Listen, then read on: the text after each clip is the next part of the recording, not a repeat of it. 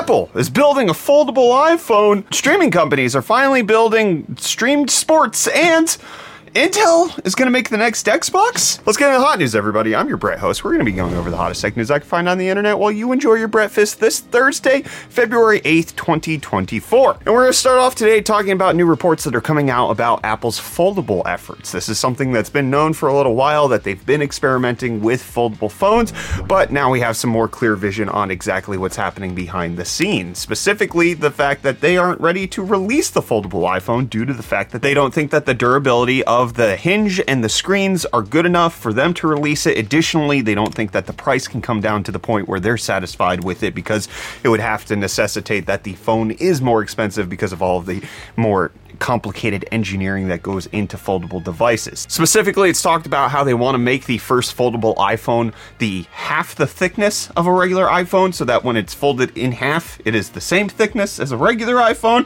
which requires precise engineering that doesn't appear to be made possible by the supply inventory of parts currently out on the market. Additionally, it looks like the first item that we're going to be getting from Apple in the foldable arena is going to be on the iPad tablet side of things rather than on the phone side of things. They don't want to take a big risk with their largest product segment, so they're going to start with something that's a little less necessitated to be durable, protected from drops, and actually going to endure as much abuse as phones tend to have. Now, it's expected that the first foldable iPhone could come around the 2026 timeframe, and the foldable iPad could come within the next year or two, but it does appear like it is something that they are intensely looking into, but they're not quite ready to do, which is typically Apple's way. I know that a lot of people like to poo-poo Apple on like acting like they invented things, but really their supply chain necessitates that things are built out a little bit more. One of the reasons why they didn't bring 120 hertz screens to their iPhones for way longer than Android wasn't because they wanted to claim they invented 120 hertz, but because the supply chain for LTPO displays to get it down to, I believe it was 10 hertz all the way to 120, wasn't there for them to ship them in the volumes that they needed to, so they had to wait for panel manufacturers to catch up to what they had to do, which tends to be different than what some of the other smartphone companies end up doing. So I know our audience typically isn't on the iPhone side of things, but it is interesting to see where the market is going overall, which let's go ahead and continue to talk about the Apple Vision Pro, because there are more details coming out, specifically with iFixit's teardown of the internals on the screen side of things. They were able to examine what is actually showing on the display on this, because Apple doesn't give specific specifications. They just say that it's about 4K per eye, and what they found in the teardown, which I encourage you to go watch, while I have it linked in the video description, is the fact that it's not a traditional form factor. So it's not 3840 by 2160, which is technically the UHD qualification, but it is indeed technically over 4K in resolution, and that it has a pixel per inch of roughly 3,386, and that the specific dimensions are 3660 by 3200, all packed in a very tiny form factor in each eye, leading to a PPI that is about 3 times that of the Meta Quest 3, and significantly more than something like your typical iPhone, which has about 450. Now, one of the things they did mention was the thing you want to measure with VR mixed reality headsets is the pixel per degree. So they estimated that the Vision Pro has an estimated field of view of 100 degrees, and based on that, there are 34 pixels per degree, which is significantly higher than the Quest 3, even if the FOV is smaller. The pixels per inch is significantly higher, but the field of view isn't significantly lower, so you just get a much crisper display. And they also talk about how they're going to give a Pro Visional score of 4 out of 10 for repairability for several things, like the earpiece speakers and the straps are being modular, and they're not paired by serial number, so you can swap those out. Additionally, the battery can be replaced. They can't be repaired very easily, but you can swap them out. They did mention that they had issues with swapping out the actual panels in the Vision Pros, but they think that that might be due to calibration rather than the fact that Apple is parts pairing the screens at this point. But with Apple, you can't necessarily hold your breath that they're not going to do it at some point in the future, because while this is the version 1 of their hardware, they have their practices when it comes to how they're going to make things unrepairable, which isn't great. But we have some great news on the Pixel Fold Fold 2. In case you're interested in that, we got some leaked images of what is expected to be the next generation foldable phone from Google, and it does appear like it has a big old camera bump. It's a big thick boy, just like an iPhone. You can see on the right, the Pixel 9 is looking like it's going to have a big old bump as well. It's still a very distinguished look. I can still tell that this is a Pixel device, but it gets closer to what we see on some of the other devices. I'm not sure if I like it. Maybe it'll grow on me. But the Pixel Fold 2 may be announced later this summer, and additionally, it's expected that it's going to have the Tensor G4 chip, which is going to be past the Tensor G3 that's currently out right now, so it could hopefully be significantly faster than the first generation Pixel Fold, which will be interesting to see. But I'm gonna fold this part over to Reese so he can give you the deal. Yo, welcome back to EFD Deals, bringing the hottest tech deals out on the internet. And hey, deals. Starting off today, we have the Phanteks Evolve Shift 2 Mini ITX case available in black for only $49.99 after the rebate, making it $70 off. Then next, we have the ASRock B550M Pro 4 AM4 Micro ATX motherboard for only $89.99, making it $25 off. And then if you need to power a nuclear reactor of a PC, you can grab the Superflower LEDX Platinum SE 1200 watt 80 plus platinum fully modular power supply for only $159.99 with the included promo code, making it $190 off. And then lastly, as an honorable mention, one of my favorite games ever is currently on sale. You can pick up God of War 2018 for only $21.99 with the included promo code, making it a little bit cheaper than the Steam store, and save those dollars where you can. And hey, with that, the deals are done. You can find these and more linked in the video description down below. But until next time, I'm hand you off back to Brett for the rest of your hot news. Cheers. Well, Reese, it looks like the streaming juggernauts want to find a way to give us a better deal when it comes to streaming sports. One of the last vestiges of cable TV is people keeping it for live sporting events. And now it looks like ESPN, Fox, and Warner Brothers Discovery are going to actually fuse together to create the ultimate streaming sports package. There are details still to be worked out with this, but it's going to have a whole host of different sport networks included in it and a bunch of different sports that will be covered, all the way from pro football here in the US to basketball to soccer, as well as tennis, Formula One racing, NASCAR, college sports. It's going to be very comprehensive. There's no clear indication on when they're going to fully announce it. There's no clear indication on how much the pricing is going to be, which is obviously going to be a stick for a lot of people. But this could mean that finally the people who haven't cut the cord when it comes to cable TV will finally do that. They may even forego streaming altogether and still just get the sports package. This tends to be something that people are interested in. So we'll see and keep you updated on when all of that goes down. But the Biden administration is coming down hard on crypto miners. They are now announcing a new effort to find out how much energy is being used by large-scale crypto miners here in the United States. They have identified 137 different commercial cryptocurrency miners that they think account for 2.3% of the entire US's energy usage, roughly 90 terawatt hours per year. This is all being covered by the Energy Information Administration. And right now, as they're investigating all of this, it just appears to be a data collection effort for them to understand where the crypto hotbeds are, where is all of this activity taking place, so that they can inform policy moving forward on how to regulate energy when it comes to crypto miners, specifically when it comes to allocating resources when it's necessary, so that it's not being used to power crypto mining when it could be needed to power the regular services of human life. One of the modern regular services of human life appears to be tracking people who are coming to your front door, and Amazon announcing a new highly capable Ring 3D powered doorbell. The Battery Doorbell Pro that they have announced is even better than their wired-in ones, according to them. It has 3D motion detection and has bird's eye view so that you can get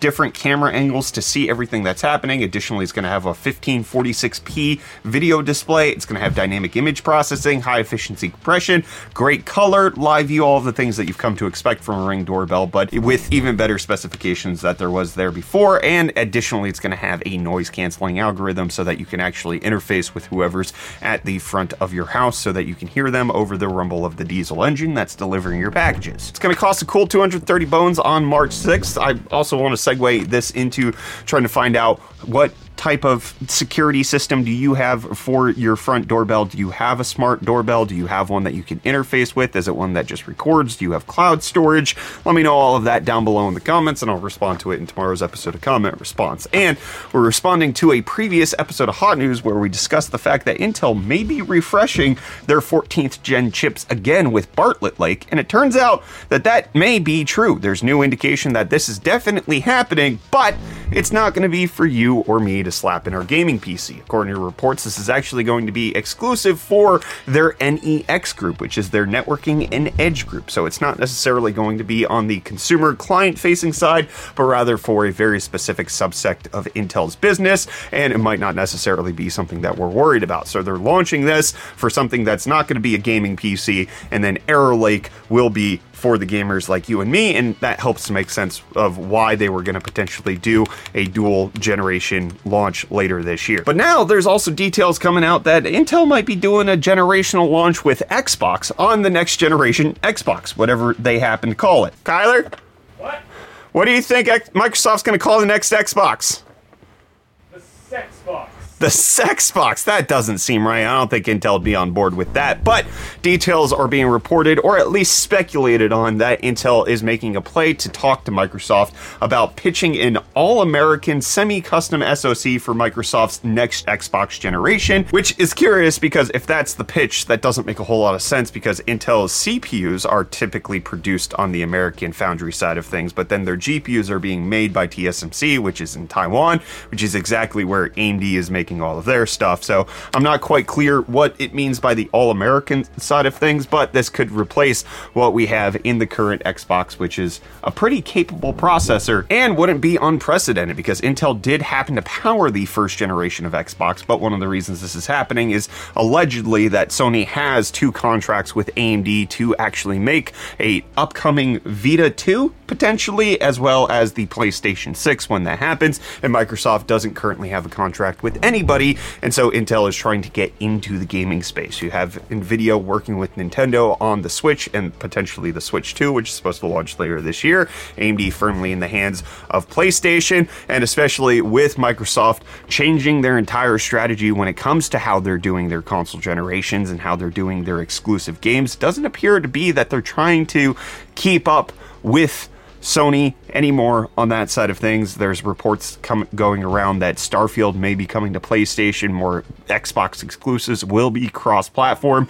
It's an interesting thing to watch out for, and especially with the advancements that Intel's been making with things like Meteor Lake, seeing that in the MSI Claw handheld, seeing that in other handhelds like the One X Player. It could be a very competent situation, especially with the A770 doing very well, having the next generation of that, Battlemage, potentially even Celestial, depending on when the next generation Xbox comes out. I could see Intel actually putting up a competent fight with their CPUs, definitely compete with AMD. Their GPU side of things would be the thing that there's a big question mark for, but I'm tentatively excited. The only problem I have with all of this is that Intel is the wrong color for Xbox. Xbox is green. It should work with Nvidia. Sony is blue. It should work with Intel. And Nintendo's red. They should work with AMD.